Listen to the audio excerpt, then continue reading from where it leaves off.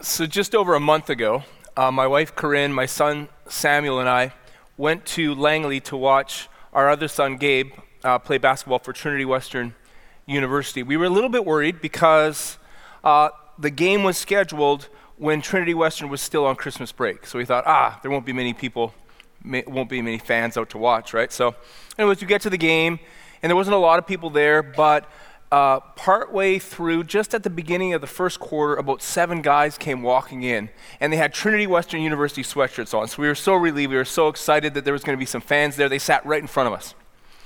But it became pretty evident early in the game that these guys were not there to cheer for Trinity Western University. They had a friend on the other team, and they were cheering for the friend on the other team.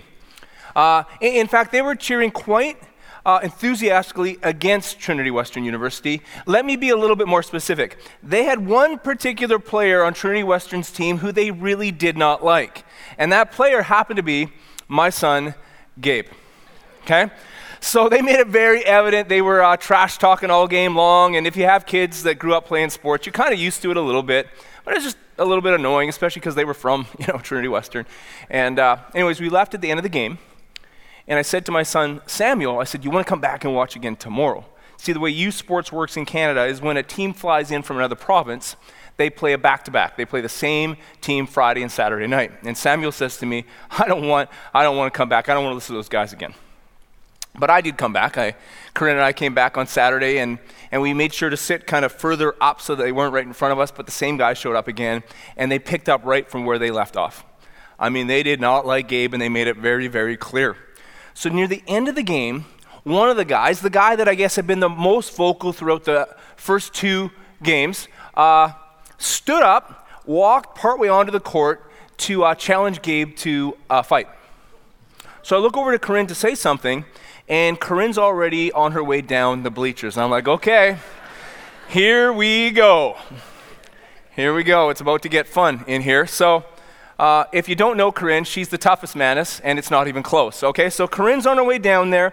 The guy who had been challenging Gabe to a fight wouldn't look at her, but there was another big guy with him, and he said quite loudly, if you want to talk to me, let's go over there and talk in private. So now my other son, Lucas, is on his way down the bleachers, and I'm like, wow, this is really going to get good, And I'm looking at the 7 of them. I'm looking at Corinne and Lucas. I'm like, my money's on Corinne and Lucas, but let's just see how this plays out. But now I'm kind of on my way down the bleachers too.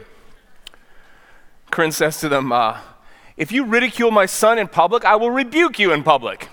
Okay, so that kind of settled things down a little bit. Game ends. I go onto the court, give my son Gabe a big hug, and I'm on my way back up the bleachers, and the guy who had stepped onto the floor to fight Gabe looks at me and he's smirking. Now, before I tell you what I did, maybe I should tell you what I felt like doing. What I felt like doing was scattering his teeth all across the gym floor. That's what I really felt like doing in that moment, But what I did do is on my way up the bleachers as he's looking at me, I just said this. I said, how many points did you score tonight? Because if you know me, you'll know this. I got a real issue, especially amongst young men, maybe even more specifically, young men within the church community, that have become more about critiquing than creating. More about tearing down and less about building up. More known for what they're against than really ever standing up for what they are for. So anyways, that kind of happened, and as we were walking out the gym that night, there was a group of people standing, and they looked at me, and it turns out they knew who I was. Which you got to be careful when you speak in front of people all the time. It kind of keeps you careful with how you act, because often you won't know them, but they will know who you are. And so I'm walking out of the gym, and I just overhear as I'm walking by this group, and they say, "What kind of pastor?" And then I left. And I'm driving home that night, and I'm thinking to myself, what kind of pastor? What kind of pastor? And I started answering. I started thinking to myself, well, a really imperfect one, that's for sure. Really needs Jesus and really, really believes that Jesus is the hope to a world that is hurting and broken. What kind of pastor? Oh, also this kind of pastor. I'm also this kind of pastor. If you come at my family, you will come through me. I'm also that kind of pastor. And I tell you that story to tell you this. You're family to me. You're family to me, whether you're watching online, whether you're here for the first time or the 400th, you're family to me. And if you've been here 400 times, you know something about me. I'll tell you over and over again, man, we got a lot more in common than we have differences. You know, we got a lot more that should kind of be pulling us together than should be tearing us apart. You know what I mean? We're family. And I guess I wanted to tell you that I'm fighting for you.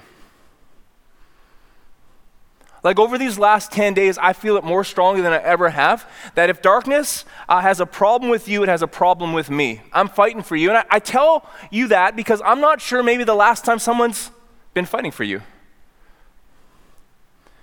See, Jesus talked about the fact that we are right smack dab in the middle of a great spiritual battle. In John chapter 10, he explained it this way. He said, I've come into human history to give you abundant life, but the devil comes to steal and kill and destroy. He comes to steal and kill and destroy. John Eldredge explained it this way. He said, the story of your life is the story of a long and brutal assault on your heart by the one who knows what you could be and fears it. I'm with you. I stand with you. I'm fighting for you. That's why I'm here. That's it. Because here's what I know about you. You were placed on this planet to tell a great story, to live a great story. And because of that, you're going to face battles in your life that are so big that you were never meant to fight them alone. And God wants to fight for you. And so all throughout this series, we've been talking about posture. Posture is important because posture will determine, your posture will determine the degree to which God's power plays out in your battle. That's one of the reasons that we come together, to kind of reset our posture, to turn the tide again, to gain some momentum every week. Posture. And overarchingly in this series, I suggest to you that a power posture for you and me is a posture of faith. A posture of faith. You know, like humility, obedience, expectancy. This is God, I need you. God, I follow you. God, I trust you. That's a power posture. I've been trying to get even a little bit more specific too, talking about our sociological posture. You know, how we posture ourselves in community with other people. I've been talking about a chronological posture. You know, how we posture ourselves when we're, you know, looking back at the past and looking ahead at the future. How do we posture ourselves in time? And a directional posture of following God one step at a time. But here in this last week of the series called The Now, we're kind of finishing off a 3-week study on a blessed posture. A blessed posture because I want to have a different conversation for you and I around the whole concept of sin and temptation. Because sin comes in all shapes and sizes. G.K. Chesterton said it this way. He said, it's simple to fall. There's an infinity of angles at which one can fall. There's an infinity of angles at which one can fall. Sin comes in all shapes and sizes. But there's really only 3 common temptations that lead us into those infinity of angles at which we can fall. The Bible refers to those 3 temptations as the lust of the flesh, the lust of the eyes, and the pride of life. And I want to have a different conversation around sin and a different conversation around temptation. Because when I hear conversations in the church and outside the church about sin, I find it gets real weird. You know, conversations around sin kind of go like this. Sin is bad. It's really, really bad. And if you sin, you're bad. So if I tell you that you're bad enough, you might be good. That's never worked for me. It's never worked for you either. Or conversations around temptation, inside and outside the church. Like, what are you, an idiot? Temptation isn't tempting. That's never worked for me either, because it's not true. Let me think, it's the same root word, temptation and tempting. So I want to start here instead. I want to start on this rectangle. I called it a square in the first stuff a few weeks ago, and everyone made fun of me. So I'm on a rectangle. It's not a square. And let's call this rectangle, okay? Let's call this place God's plan. Jeremiah 29:11 says, God has a plan for you, a plan to prosper you and not to harm you, a plan to give you a hope and a future. Psalm 37 verse 4 says that if you delight yourself in the Lord, he'll give you the desires of your heart. Psalm 23 said, the Lord is your shepherd. You shall not want. He makes you lie down in green pastures. He leads you beside still waters. He restores your soul. Ephesians 2 verse 10 says this, "You're God's work of art. You're God's workmanship, created in Christ Jesus to do good works which he prepared in advance for you to do," which is a really good news because Acts 20 says this, that you're blessed when you receive. You're blessed when you receive, and you're even more blessed when you give. Okay? So here I am on this rectangle called God's plan, right? And here it is, and overarchingly, it's called a place of blessing. I'm in a blessed posture. I'm right here, okay? Well, what's temptation?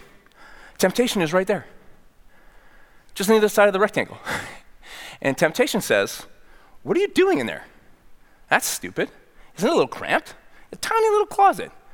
Called God's plan. And it's hard because I'm blessed. I'm in a posture of blessing, but I'm still in a broken world, so there's a battle even within the blessing. Does that make sense? I'm spiritually blessed, but I'm still battling. And temptation says, come on, there's got to be a better way. Look at this cramped little closet. You got to step out. And the lust of the flesh says, if it feels good, do it. And the lust of the eye says, if it looks good, have it. And today I want to talk about the pride of life, because here's what the pride of life is going to tell you. If you're not worthless, prove it. If you're not worthless, prove it. And so temptation says, look at you in this cramped little closet called God's plan. You're in bondage, you just got to step out, so you do. You know, this is supposed to be freedom. And I look, and that beautiful landscape of freedom, turns out it's just like a painting. And all this expanse turns out to be smoke and mirrors, and it looks real small, and what I thought was going to be freedom ends up being bondage, and what I thought was bondage ends up being freedom, because I look back at that closet, turns out it's actually a wardrobe, and it's a whole world of hope and future and provision and protection and delight and blessing. And here's what sin does. Real simple. Okay? So here I was, blessed posture, and I went out here, and sin says, oh man, there's no way back. See, what I thought was bondage was freedom. I want to go back, but sin says there is no way back. And that's why we call Jesus a way maker. Jesus made a way where there was no way. And there's always a way back. And so what I want to suggest to you in 2020, I want this to be a well-worn path for you. I want this to be a well-worn path for you. I want you to look back at 2020 and see a well-worn path. And maybe you look at me and say, well, shouldn't my path be pristine, Mike? Like, shouldn't I situate myself right here and never leave? Sure. But I find that the people who think their path is pristine are actually standing right here, just outside of God's plan. And they think they're in it, but they're in this place of sin called arrogance and self-righteousness. So I think a good year for you, a good year for me, let's make this a well-worn path. But today I want to talk about the third temptation, the pride of life, because here's what the pride of life is going to tell you. If you're not worthless, prove it. There's an author and a speaker who I really admire named John Ortberg. Years and years ago, he started working at this big church in one of the largest cities in North America. And obviously, he was super, super busy at work. But he had to balance that with being busy at home. He had a growing family. You know, fit in date nights and soccer practice and piano lessons and parent-teacher meetings.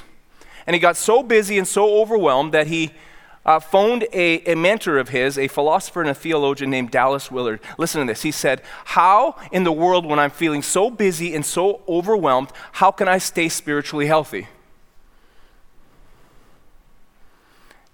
And Dallas Willard paused, and maybe you and I should too.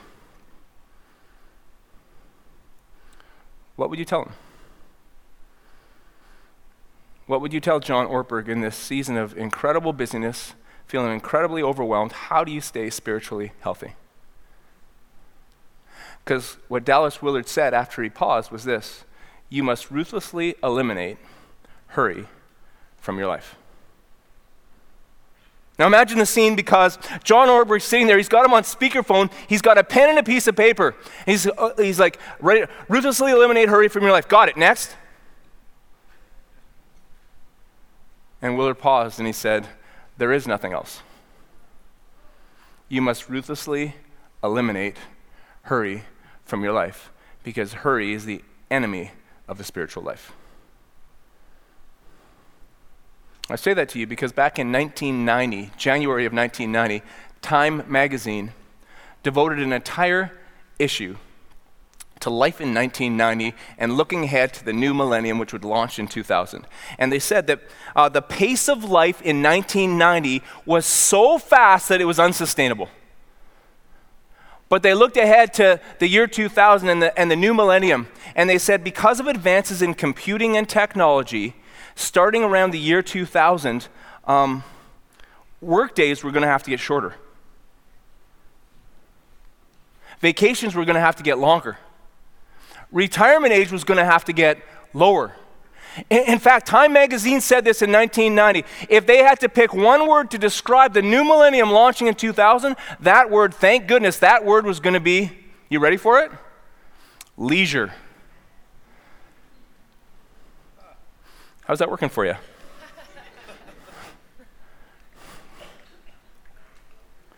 It's funny because they've done studies, and what they found is 30 years later, here we are in 2020. Guess what? We walk 10% faster than we did in 1990. We eat 10% faster than we did in 1990. We talk 10% faster than we did in 1990. And it's taken its toll. Anxiety is rampant in adults and in little kids. Relationships are suffering because relationships, they say, happen in the margins. What if there are no margins? Recently, Great Britain, the government of Great Britain, appointed a minister of loneliness. Because studies showed that 10 million people in Great Britain describe themselves as profoundly lonely every minute of every day. Marriages are suffering. There's lots of husbands and wives who would tell you they can't remember the last time that they took the time that they had the time to connect with their spouse. Here's what I think we should do. I think we should ruthlessly eliminate hurry from our lives. Psychology today agrees. They have a term for our culture. It's called hurry sickness. By definition, hurry sickness is a behavior pattern characterized by continual rushing and anxiousness, an overwhelming and continual sense of urgency. As if that isn't bad enough, it's also defined as a malaise in which a person feels chronically short of time and so tends to perform every task faster and to get flustered when encountering any kind of delay. I know you can't relate to that, neither can I, but apparently some people struggle with that. You might be looking at me right now going, hey, Mike, remember you did this cool little thing with the square/rectangle, and like you said we were going to talk about you said we were going to talk about the pride of life today. Oh, I am. No, you're talking about hurry. It's the same thing. It's the same thing. I could stand up here and I could give you 3 stages of pride, right? The first is vanity. We all struggle with it. That's why if you're in a group picture and someone shows you the picture, you look initially and maybe even exclusively at yourself. Okay? Vanity. And the second stage of pride is stubbornness, where you become more concerned with being right than getting it right. And the third stage is isolation. You know, like if you find yourself thinking that you're the smartest person in every room for your whole life, eventually, for all intents and purposes, you're the only person in every room. But we're going to talk about hurry instead, because watch this. Where does it come from? I'm standing here, and the pride of life says what? If you're not worthless, prove it. Matter. Win. Achieve. Succeed. And it drives us. And hurry and pride is a self-perpetuating cycle in our lives. See, I think we should ruthlessly eliminate hurry from our lives. God's been saying it since the beginning. The 4th of God's 10 commandments says ruthlessly eliminate hurry from your life. He said, remember the Sabbath day and keep it holy. On the first 6 days, God created the heavens and the earth and the sea and everything under the sea. And on the 7th day, he rested. You should too. Ruthlessly eliminate hurry from your life. Jesus modeled it. Mark chapter 6 says this, the apostles gathered around Jesus and reported to him all they had done and taught. Then, because so many people were coming and going that they did not even have a chance to eat, he said to them, "Come with me by yourselves to a quiet place and get some rest."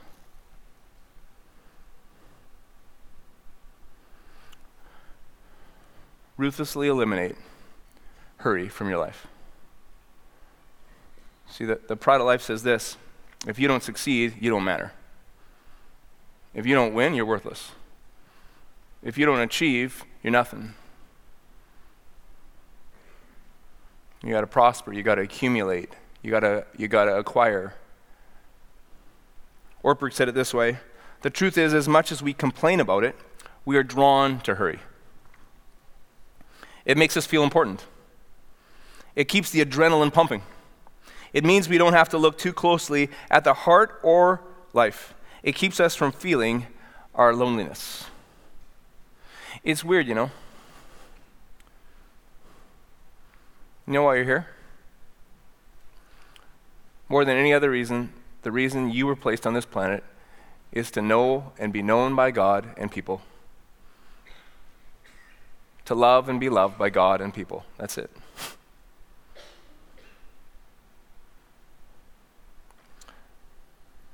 The New York Post said this: maybe the biggest cost we've encountered already is the harm to human relationships. Instead of enhancing close bonds, technology has facilitated avoidance of direct person-to-person contact, which takes too much time. We maintain the illusion that we're connected more closely than ever by the number of Facebook likes we accumulate. But it's all fast. Now, this instant. Everything is impulse. Our sense of connection exists in the action, not an accumulated, deepening experience. An accumulated, deepening experience. Yes.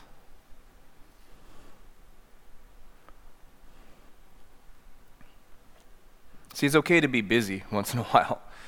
It's just not okay to have a hurried soul.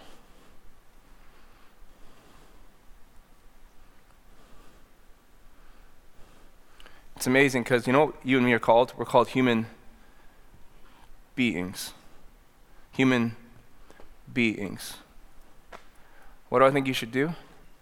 Just be. Just be.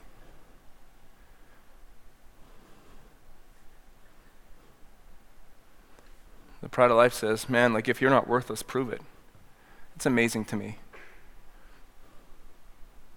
You understand that everything that ever needed to be proven about your value has already been proven?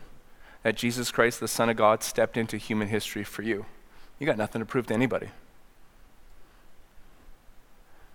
The Pride of Life says, man, if you were really valuable, you'd win. You'd achieve. You'd succeed.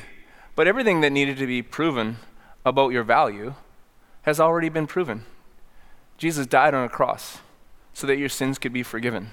You got nothing to prove to anybody. The Pride of Life says, man, if you don't prosper, if you're not popular, if you don't accumulate, you don't matter. And it's weird though, because anything that needed to be proven about whether or not you matter, Jesus already proved by rising again for you.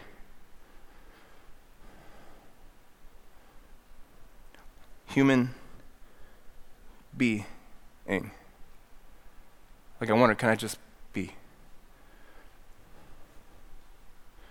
I think it was St. Augustine of Hippo who said this. He prayed, God, you made us for yourself, and our heart is restless until it finds its rest in you.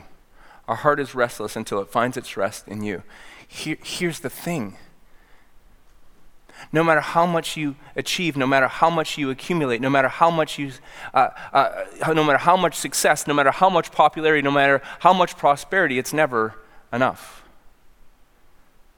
So what I think we should do is I think we should ruthlessly eliminate hurry from our lives.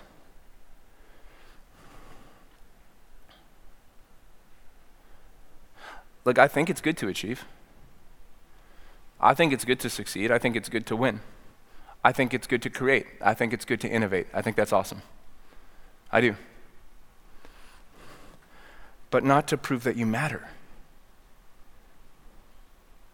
Do you understand? So like I'm here, I'm a human being, here I am.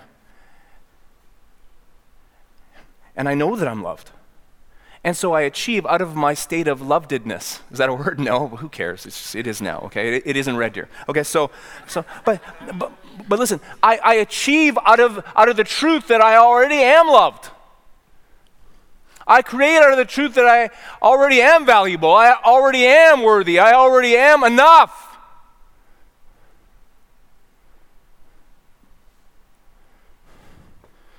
So I achieve and I create out of that state of being completely and totally loved. Or, listen, you've never heard Mike Maness say this, or not. Go out and achieve, create, succeed, or don't.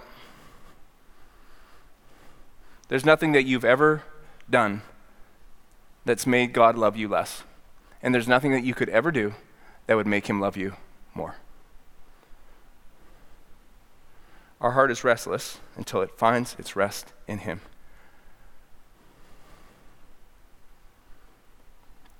You got nothing to prove to anyone.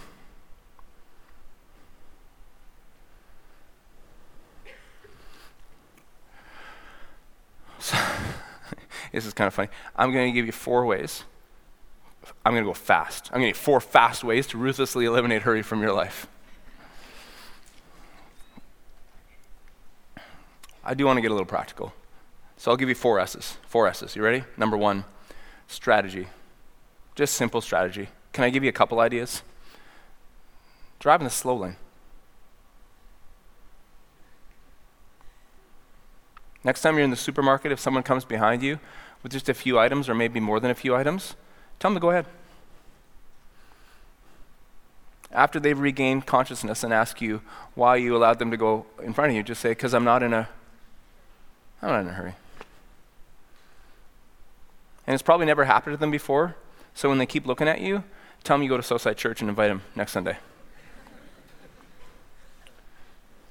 Have a strategy around technology. I'm a little bit like you. I think I could spend my whole day if I wanted to answering and initiating emails, answering and initiating text messages, answering and initiating on social media. But I find that when I spend a lot of time doing that, I never really get deep, you know what I mean? Like I never really do create or innovate or do some deep thinking or some deep soul searching. So for me, this is my strategy. I set a timer for 55 minutes and I shut everything out. 55 minutes. And if I'm on a roll at the end of 55 minutes, I just keep going. Then I take a little break and reset a timer for 55 minutes. So number 1 is just strategy, just simple strategy. Number 2, silence. Silence. Like maybe even when you talk to somebody, don't feel like you got to fill every second of silence. I hope you have a friend or two in your life that you can just be with. Just be with. Do you know what I mean? Where you don't have to fill all the silence. And if you don't, find one.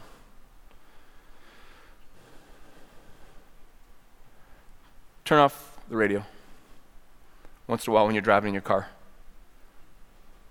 Have you ever heard anybody say, I do my best thinking in the shower? Have you ever heard anyone say that? You want to know why?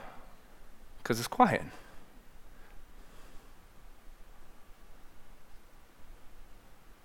I got a buddy who's a plumber in the States. Sent me a text a while ago. He's like, man, I just got this awesome thing, a Bluetooth speaker that fits in my shower head. I started answering right away. I'm like, dude, I need one of those. And then I'm like, nah, maybe I'm okay. It's okay to have a little bit of silence. Strategy, silence, solitude. Find a place, find a time, once in a while, to just be by yourself. Henry Nouwen said, when I get to a place of solitude, I tear down my scaffolding. Scaffolding is all the stuff that we use in our lives to prop ourselves up. Success, achievement, and popularity in solitude, you tear all that stuff down. And we talk a lot about living our lives for an audience of one. You know what? I find it easiest to remember that I'm living my life for an audience of one when it's just me and him. I know this doesn't really make a ton of sense logically, but I'll share it anyways. You can use solitude with another person too. Like just before Christmas, a buddy of mine who goes to Southside and I, on a Thursday afternoon, we left Chilliwack, we drove out to Hope, had supper, then went into the mountains to a camp. Hung out that night. The next morning we both woke up and went our separate ways for hours, and then came back together and just shared a little bit of what we felt God was saying, and then prayed for each other. Ruthlessly eliminate hurry from your life. Strategy, silence, solitude, and finally, stillness. The Bible says, "Be still and know that I am God." Be still and know that I am God. There's an incredible story in Mark chapter 4. The title of this section in the Message version says this, the wind ran out of breath.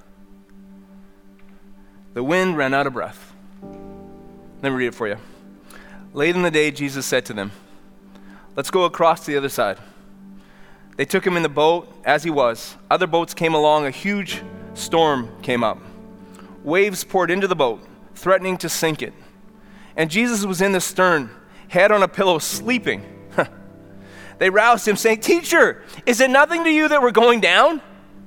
Awake now, he told the wind to pipe down, and he said to the sea, "Quiet, be still." I wonder if he was talking to the waves or if he was talking to you.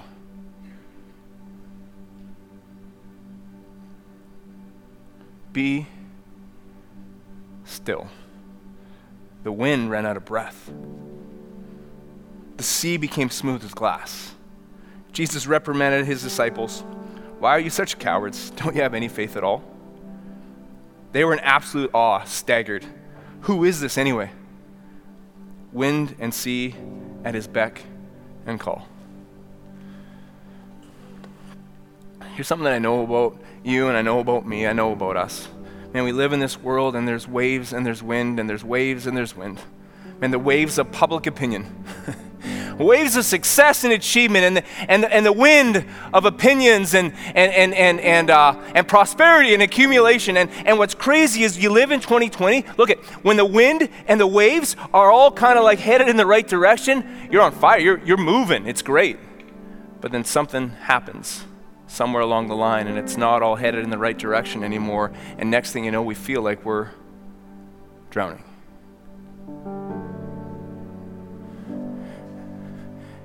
And here's what I think you and me should do. What about this? What if we ruthlessly eliminate hurry from our lives? What if we just be?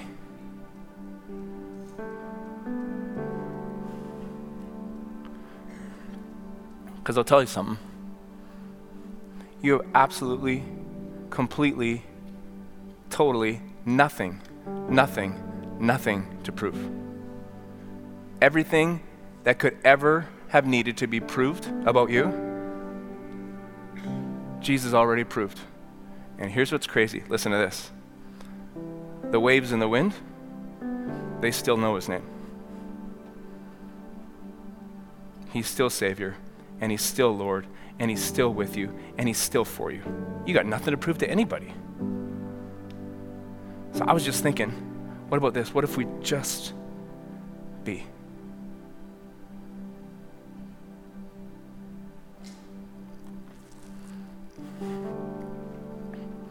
Anything that ever needed to be proven about you, he already proved. And the waves and the wind still know his name. Let's pray.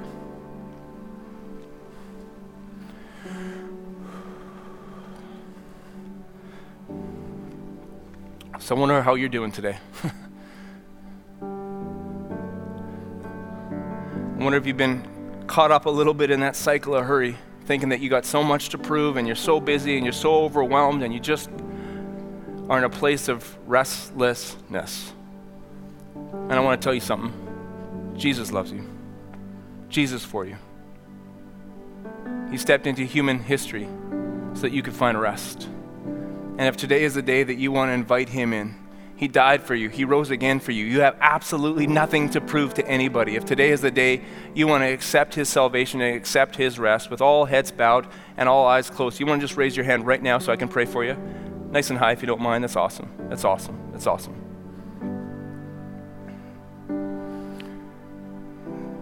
Okay, if you just raised your hand, you can put it down. I'm going to pray out loud, and I would invite you to pray along with me.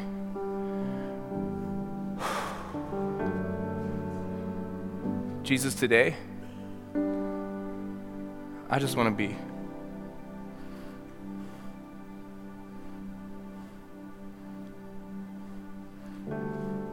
Thank you. Thank you. Thank you. That anything that needed to be proven about me, you've already proved. So today, Jesus, I ask you to be my Savior. You died for me, so I ask that you would forgive all my sin, take away all my guilt and all my shame, today, tomorrow, and forever. And Jesus, today I invite you to be my Lord. Thank you that you rose again to give me strength for today, hope for tomorrow, and the promise of eternity. Lead me one next step at a time. And God, for all of us here today, no matter whether we've been a Christian for 47 seconds or 47 years, God, we come to you and we confess that at times, man, we think we got so much to do and so much to prove. Today, we just rest in you. We rest in you. I pray that you would keep bringing us back to that place of rest.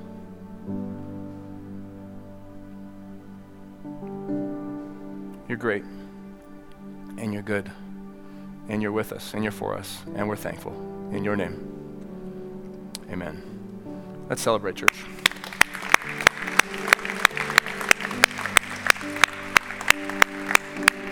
It's kind of cool because it's Baptism Sunday, and everyone's kind of getting ready to go. So I just have one last thought. What a perfect baptism passage, hey? Because that's all baptism is. You go in the water and you come back out and you say, Jesus, I'm placing myself right back here. I rest in you. My hope is in you. My strength is in you. Anything that needed to be proven about me was proved by you, and I'm going to live that way. So I'll tell you this. If you signed up for baptism, we're going to dunk you. Depending on your lifestyle, we might leave you under for 2 minutes or so. You never know about that. But honestly, if you are a Christian here today, in other words, if you've asked Jesus into your life and you've yet to be baptized, Sarah's going to be standing right over there against the wall. There she is, she's waving. Just go over and say, today's my day. We'd love to celebrate with you. So for now, just turn your attention to the big screen.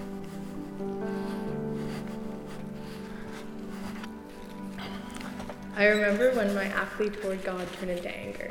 I was 8 years old, and I remember coming home from school and walking into my grandparents' living room. My entire family was there with swollen faces. I knew something was terribly wrong. My uncle, who was like my best friend, we spent a lot of time together and we were very close, was sick. As the months passed, he got sicker and sicker, and the reality set in that we were going to lose him. When my uncle died, I was devastated and I lashed out at God. God had changed from the passive being I remembered when I went to Sunday school to someone cruel who took away people you loved. When I was in grade 7, I started experiencing mysterious and very intense symptoms. I didn't think it was serious, so I kept it to myself for a long time. One night, I took to Google, which we all know is a bad idea. Words like cancer started popping up, and suddenly I was 8 years old again in my grandparents' living room. I was so afraid. The next 5 years is a blur of blood transfusions, new medications, and misdiagnosis after misdiagnosis. Nothing was working, and I wasn't getting any better. I remember so vividly my worst day during this time. I was in grade 8 and I had just undergone surgery to have uterine masses surgically removed, and I cried for 2 days straight. Everything felt so dark and hopeless, and I couldn't see an end to any of this. During this time, I remember feeling so angry. Through all of it, I tried to be a good person. I got good grades, I volunteered when I could, but I was just constantly pushing down this anger that I had inside me. I pushed all thoughts about God out of my mind because I had decided that everything that was happening to me was proof that He didn't exist.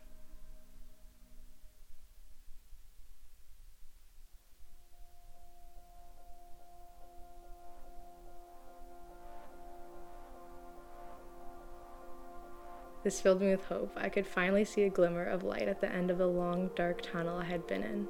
I began to feel happier. I had good friends and school was going well. I had some hope for my health and my future, but strangely, I started to realize that something was missing inside of me. My best friend's name is Tori, and she's the cutest, happiest person. For our whole friendship, she's always loved God with everything. Anytime something would work out for me, she would say, "That's God working for you." She has been such a light in my life and is just always so content. Looking back now, it's amazing to me that even when I had convinced myself that God didn't exist, He was reaching out to me through her and showing me His love. Both Tori and my parents would not give up trying to get me to come to Southside. I loved them, but always refused. I even drove Tori to church a few times. I'd drop her off at the front doors and drive away. I remember one Sunday I watched and saw the friendly faces greeting her. I told myself, nope, I'm happy now, I don't need that. But in my heart, I knew that there was something missing in my life. After months of being invited constantly, I decided to try it out. I felt so out of place the first time. I was still so angry. I walked in and was really uncomfortable and felt so awkward. But as soon as Pastor Mike stepped on stage and started speaking, something changed that I can't really describe. I remember him saying, "You have a story, so go tell it." And I thought to myself, yeah, I do. I kept coming back. On my third Sunday, when Pastor Mike asked if anyone wanted to accept Jesus, in my heart I said yes. I was too scared to put my hand up, but it was a yes from me, and I knew that God heard me. After all this time, I finally realized that this is what I was missing from my life. Slowly, this church became a home to me. At Christmas, I got a sunshine box from the church because of my illness, and it made my Christmas so much brighter. I began serving with Tori on the welcome team, and I loved starting my Sunday smiling and welcoming people.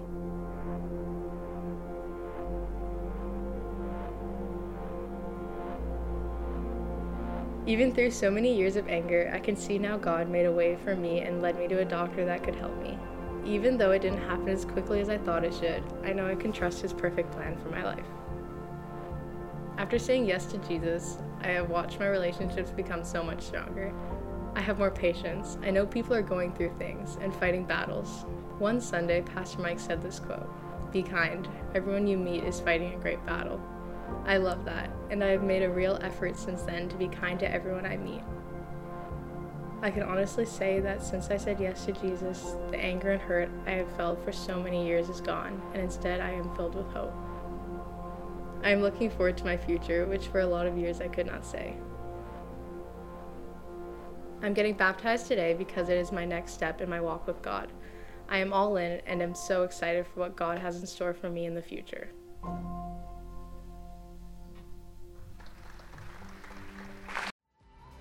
Hey, thanks so much for watching today. Why don't you come join us at any of our 4 Sunday services? We meet at Sardis Secondary School in Chilliwack, British Columbia. And for more info, you can visit southsidelife.com.